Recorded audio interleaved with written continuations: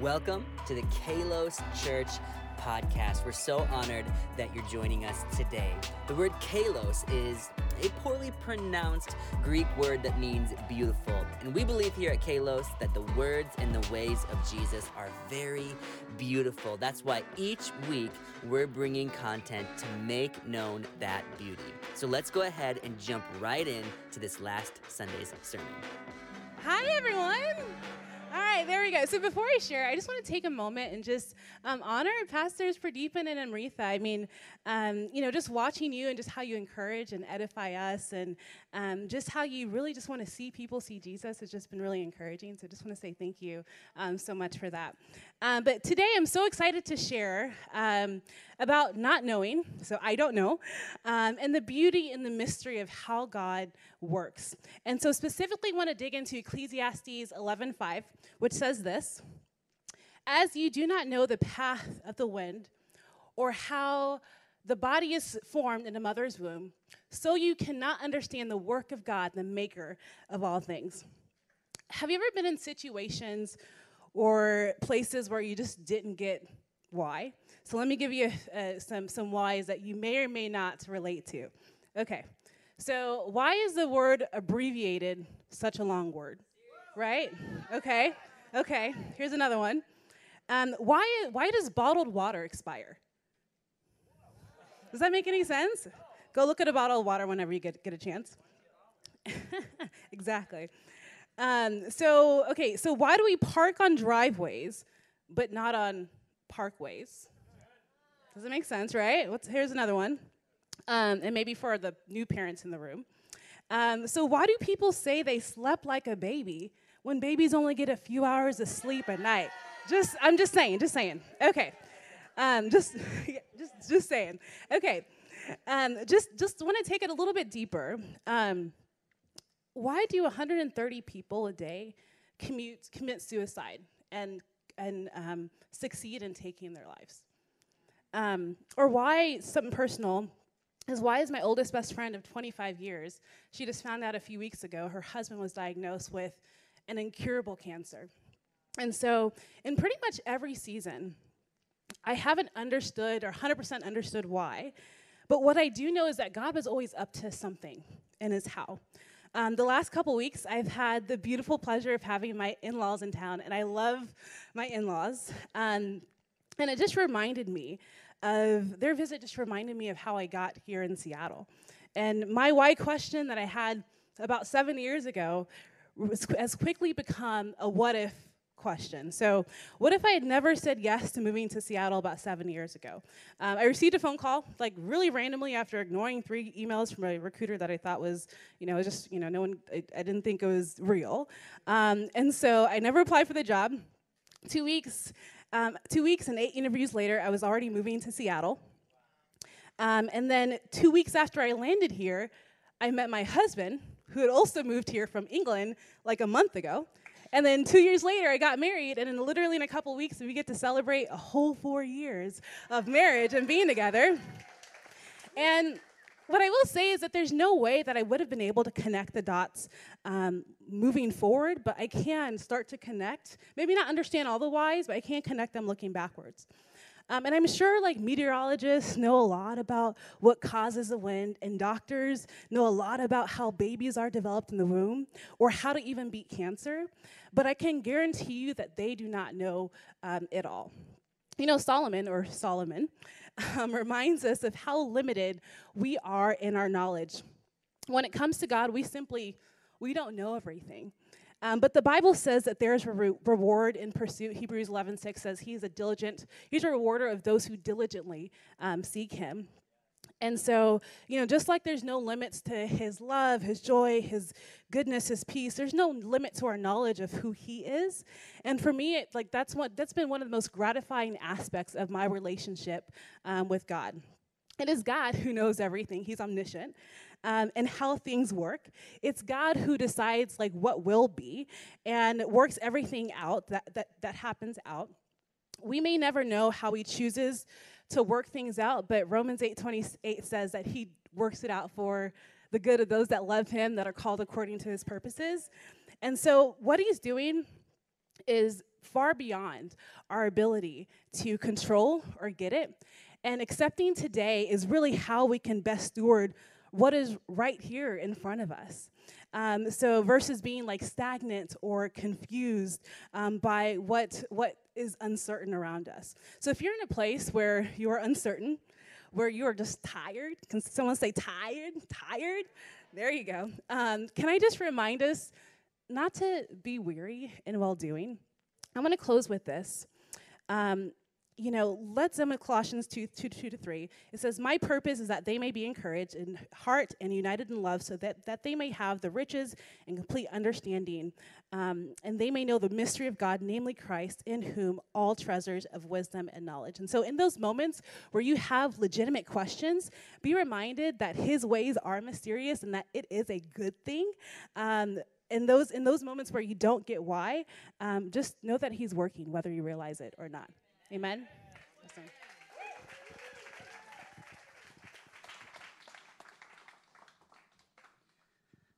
Good morning, everybody. I'm Joel Tershak. I've been connected to the Kalos church community for about 2.5 years, first coming right before the pandemic, but felt a sense of community and welcomeness. And I heard this thing about being a church of friends, and I've really seen that over the last 2.5 years. So that's been awesome. Keep that up. So when I was asked to present today, I looked at the topics and I saw contentment in Christ. And it's like, I've got to take that one because I really need some personal work there. So it's been a really awesome series, really awesome messages. There was one really troubling spot, though, an outcome. I cannot drink LaCroix anymore. But I put that behind me, and I'm going to cross that bridge later. Yeah. All right. So let's get into Ecclesiastes. I found out that it's one of the books of wisdom, and some of the others are Psalms and Proverbs, but it's kind of really refreshing to know that all the wisdom is there and available for us. So we're going to start by going into Ecclesiastes 4:4 and 4:8, which really left me pondering. So next slide should be coming up here. 4:4 talks about a person who toils and is successful in many persons' eyes, but he's not content with his wealth. And he talks about not being deprived of enjoyment and being meaningless and a miserable business. So it's like, what conjures up when you start hearing about miserable? It's not a really good picture. So kind of started with that, and I could really relate to that because oftentimes I don't feel like I'm content like I should be. I worry about things, I think about the future, I think about things that I can't control, and it's really not usually very, very healthy. I'm going to kind of share a book that I read a number of years ago. It's called The Happiness Advantage, so it kind of speaks to contentment and how a positive brain fuels success in work and life. It's by a Harvard professor called Sean Achor, but he says we're wired that in a typical formula, we're wired to think if we work hard, we will become successful, and finally we will be happy or content. And it really doesn't work that way because we just continue to put things out in front of us that we believe will make us satisfied and content. So, believe me, the snowmobile that I had in the 1970s doesn't bring me much contentment anymore. The motorcycle in the 80s, the car in the 90s.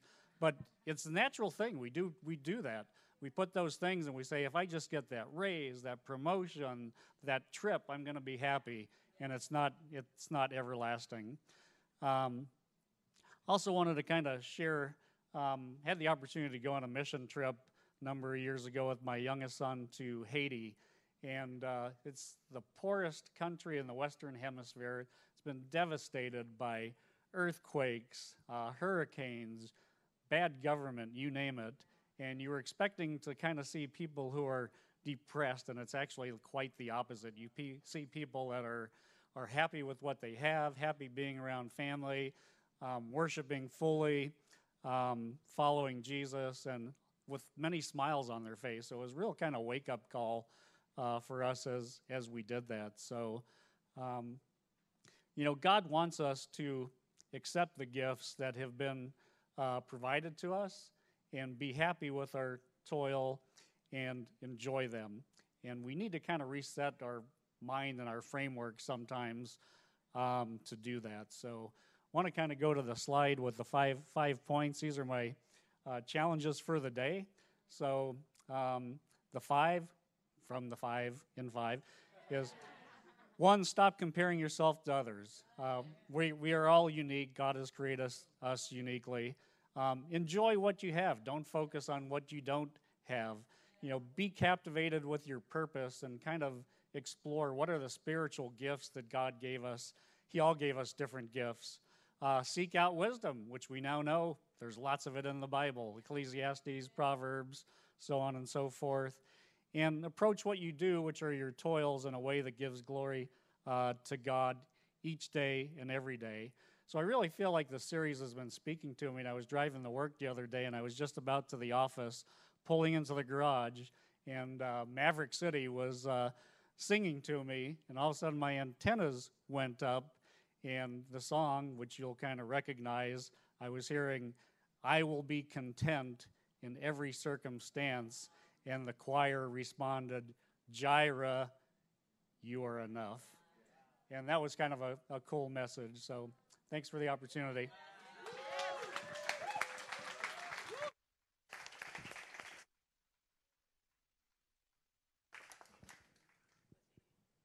Oh, okay. Good morning, church. My name is Wazi. I'm from Malawi, so excuse the accent if some words sound unfamiliar or or funny. But today's message is basically coming from Ecclesiastes chapter 2, and the crux of the message is the things, the desires, the pleasures of this world will not satisfy.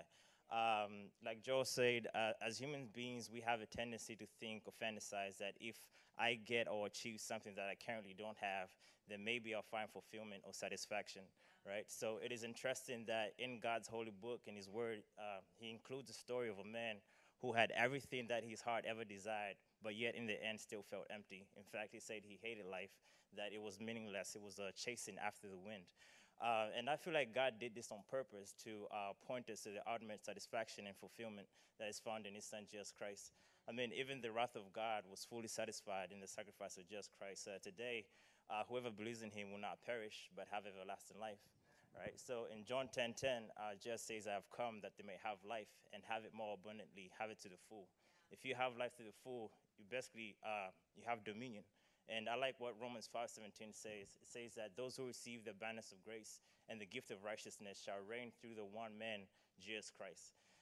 So the key to finding fulfillment in life is really found in the righteousness of Jesus Christ. I like what this quote says. I mean, this verse says in Proverbs 20:21, the Passion Translation. It says, "The lovers of God who chase after righteousness will find all their dreams come true, an abundant life drenched with favor, and a fountain that overflows with satisfaction," right? So Jesus backs this up in Matthew 6:33. He says that, "Seek first the kingdom of God and his righteousness, and everything else will be added unto you," right? So the good news is this gift of righteousness is within everybody's reach, because 2 Corinthians 5:21 says that God, for our sakes, made Jesus, who knew no sin, to be sin, so that in him we might become the righteousness of God. So righteousness is simply a gift that's given unto you when you put your faith in Jesus Christ. And today I can relate to this story because I can relate to this message because I know what it feels like to be chasing after the wind. Before I recommitted my life to Christ last year in September 2021, when I came to Kalos Church, I was pretty much given to debauchery as a coping mechanism for my anxiety and loneliness. I was pretty much approaching dating wrong and seeking for love in all the wrong places, right? And so eventually that hedonistic lifestyle caught up to me and brought a lot of hurt, pain, frustration, confusion, drama, toxic relationships, fits of rage, accidents, fights, found myself trying to clear my name in court, trying to defend myself, all these bad things. So I said, sheesh, like this can't be my life, So I said, God, I said, all right, I'll take you up on your offer. Matthew 11:28 says, "I come to me, all those who are heavy laden and burdened, and I'll give you rest," right? So I say that's me. So today I can also relate to this quote by Lecrae. It basically says that I learned the hard way that you cannot sin your way out of suffering, right? because you just create more suffering from your sin, right? Today I still go through it. I still have a lot of problems and everything. And sometimes I'm even tempted, like, all right, God, I'm going to walk out. Peace, I'm out of here, right? But then I realized one thing, that the rain falls both on the godly and ungodly, right? So no matter your faith or creed, problems are still going to come your way. But the difference is only God is able to redeem your pain and make it work out for your good. Like Christine said, Romans 8:28. All right, what the devil meant for bad, God can turn it for good, right? So it is meaningless to go in life without God, right? That's basically what Ecclesiastes concludes, right? Check out what Isaiah 55, 1 to 3 says, starting from verse 2, says that, why spend money on what is not bread, and your labor on what does not satisfy? Listen to me, and eat what is good, and will delight in the riches of fare. Give ear, come to me, listen, that you may live, right? So in Matthew 4:4, just says that I've come. No, hold up. Just says that man cannot live on bread alone, but on each and every word that comes from the mouth of God, right? So in John 1, we know that in the beginning was the Word, and the Word was with God, and the Word was God, and the Word became flesh, right? So Jesus is the Word. He's a true bread from heaven, and only Him can truly satisfy. And just like every day you need to nourish your body with food, your soul needs the same thing every day. You need to be nourished in the Word of God, and that's why it just says you cannot live on bread alone, right? So my challenge for you guys today, is to find your satisfaction daily in God. Seek first the righteousness of God, and everything else will be added unto you. Thank you.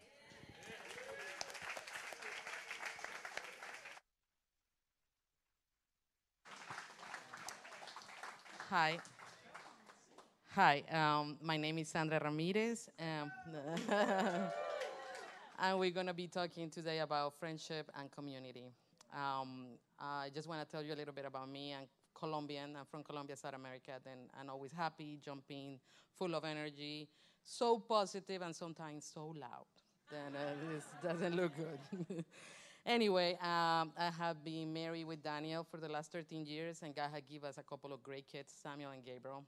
And we have moved here from Michigan.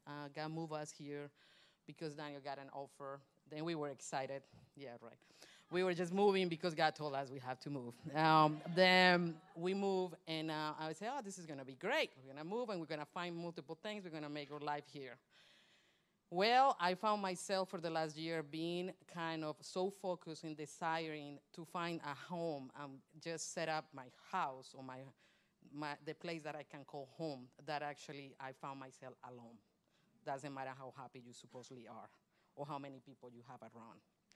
Then I went to trying to find this issue in the Bible, and I found a verse that caught my attention. That is Ecclesiastes 4. And I say, there was a man all alone. He had neither son or brothers. There was no end to his toil. Yes, his eyes were not content with his well. For who am toiling, he asked, and why I am depriving myself of enjoyment. This too is meaningless, miserable business. When I read that, I love the second part that say that we just get so focused in our well, and at the long run, we never get excited. We never get the joy or the satisfaction that we look. Well, we create these wells. Do you know that? I create my well when I moved here. I say I'm going to find a house, and I'm going to make it my home. And that was my well. And I just get so focused that I didn't pay attention to nothing else. I just want that will be easy. In 3 months, we're going to get it done, because we have done it before. We have moved in different states, and didn't happen. Then you come here, and they say, the market is hot. That's a lie. The market here is in fire. You cannot find anything. Then we were so depressed. Well, I was depressed. My husband was better than me. And then we went to an apartment and said, well, change the strategy. We just stay here for a little longer until we found the perfect house. Oh, yeah, that's easy. Well, the lady, you remember when I started, I said I'm happy, positive, and enthusiastic, and always full of life. Guess what? That girl disappeared. I started to be really alone. I tried to isolate myself, and that is really a problem. Then I went back also to the scriptures, and I found what he recommends, actually. I'm just going to summarize it. It's 3 verses. It's Ecclesiastes 4, 9, 10, and 11. And in some parts say, there are better 2 than 1. In 10 say, there is either is either of them fall down, one can help the other up. And in the 11 he say, Also, if two lie down together, they will keep warm. That is true. I know it. I have been following God forever, and if you look in the Bible, you always find verses like that. You just have to be around people. But I made the decision to be alone. Thanks God, I have people that love me enough, my husband, my kids, and so many people from Kalos asking me how I was doing. And I just come and tell them my frustrated heart. Oh, this is horrible. This place here is horrible. I don't know why we moved here and all this drama. What come to the point is I realized doing this that so many of us here in Seattle are just people that are newcomers. Then we have most of the time two options. We can be alone because we focus so much in our well. Remember, my well was to find a place that I could call home. And the second part is we are actually isolated because we don't have friends. Then my invitation for you today is take the time to look around. You are not alone. Kalos can be a community for you. Was a community for us. Has been a community for me and my family. It doesn't have to be Kalos. Doesn't matter. Ask God where do you have to go. Just follow God. But remember, here we have an open arms to listen to you. And you are not alone. You decide to be alone. And that's a total different thing. Okay? And invite you to just be part of us if that's what God put in your heart. That's all I have to say.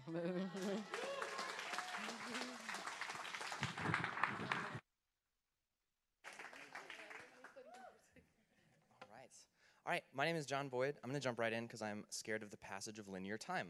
So, we're going to talk about enjoying your work, and we're going to be preaching out of Ecclesiastes, which if you guys haven't picked up on this, a bit of a downer, the book. And so there are two passages, probably the most uplifting passages that Ecclesiastes has, and they're about work. And so the first one is Ecclesiastes 5:18, and it says, "This is what I have observed to be good, that it is appropriate for a person to eat, to drink, and to find satisfaction in their toilsome labor under the sun during the few days of life God has given them, for this is their lot."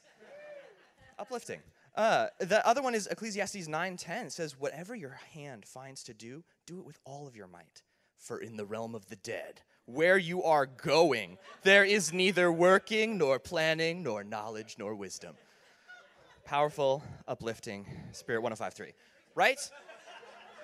So how do you enjoy your work? This is a little bit of a tough message for me to preach because I have had a lot of jobs. I have been an adult for about 8 years, and I've had a bunch of jobs. I've been a farmhand, a janitor, an inventory manager. That's the end of the rhyming portion. I've also been a lumber broker, barista, ice cream scooper, warehouse worker, Uber driver, Manny, that's a job, social worker, youth director. I've worked in retail. I've worked part-time. I've worked full-time. I've worked overtime. I've worked double time. I've bussed. I've biked. I've walked. I've ran, sometimes multiple of those to get to the same stagnated minimum wage.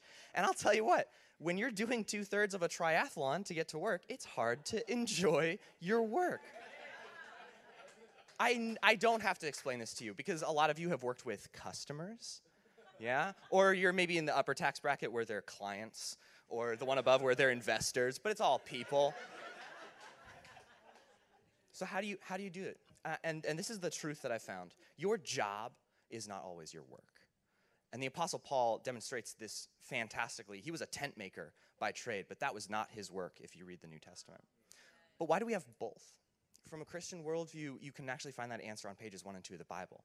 We serve a living creator God that breathed life into a dead universe. And we are his creation. And we were made in his image, and not physically. Like, I'm made in the image of God, but he doesn't look like me. Please, right? A white male? No! But we are made in the image of a creator. So we are creators. And you don't have to be a great artist or a musician to make great creations. We are all creating something every moment of every day, and it's our story. And it's our story. It's made up of our actions and our relationships and our choices. And that was the other thing offered to us in that garden, and the same thing offered to us today is a choice. How are we going to tell that story? How are we going to go about that? Are we going to walk in the ways of God? Or are we going to define good and evil for ourselves? And the problem is that when we do that, we often are biased towards what's good for us and our people at the expense of you and your people. And that creates a life full of toil that leads to death. And that's where the story could have ended if it were up to us. But that's not where God's story ended, because every other page of the Bible is God's work, God's story of redemption, of rescuing his people in the form of Jesus, who became a human and felt our pain and faced our choices, and he told his story in line with God, and it was a story full of toil, but it ended in life. And the gospel is that is offered to us, that our toilsome story can end in life. But the good news of the gospel is that that's not it. That we don't have to just cast aside our story, but that he could take our story and weave it in to the larger story that he's telling. He can make our story his story. He actually says it in Matthew, which we have on the screen. He says, I also have it on my phone. Truly, truly, I say to you, whoever believes in me will also do the works that I do, and greater works than these will he do, because I am going to the Father. And so the offer that is extended to us for our work, not our job, but our work, is the work of Christ. And the work of Christ is to become more like Christ. And to become more like Christ is to become more human. And humans enjoy being human. And so if you want to enjoy your work, you need to make it the work of Christ. I wish that I had like a quick tip or a life hack about how to enjoy your job, because it's easy to say like, oh, enjoy your work here at church on a Sunday, but like tomorrow's Monday. And then it's Tuesday after that. And it keeps going. And we have a toilsome life ahead of us. And it ends in life, but we're still here now. And so I don't know actually how you enjoy your work. That's actually something between you and Jesus. Whatever your work is, I don't know what that is. Jesus does. But I know that it's possible because I've met parents with children. Children are hard work, I hear. Any amens out there? But you also end up enjoying your kids somehow. Like they poop on you, but then you still love them. I've heard the quote like, I love my kids all the time, just not every day. So parents have an idea about how to hold both of these, and I don't think that we need to have a kid to experience that for ourselves. 3 years ago, when I was in the middle of a lot of these jobs, I prayed a new prayer. Not a reactionary prayer, the typical like, thank you, I'm sorry, help me, but a proactive prayer, a prayer for creation power. And I gave up what I thought that my work looked like, and I asked for work to be given to me. And it's been 3 years of toil, and there's toil ahead of me for sure. But now, honestly, for the first time, my work and my job are the same. And that's a blessing. Because even if I didn't get paid for it, I enjoy my work. Because it's the work of Christ in me. And that's what's offered to you as well. Thank you so much for joining us for the Kalos Church podcast. Hey, if you feel comfortable, we would love to see you and meet you in person. We meet at 9:45 and 11:30 every Sunday at the Hilton Garden Inn in downtown Bellevue. If you want to join us, head to www.kalos.church. You can get all the information you need and sign up so we can make sure there's a safe place for you to come and experience the beauty of Jesus with you. We'll see you next time.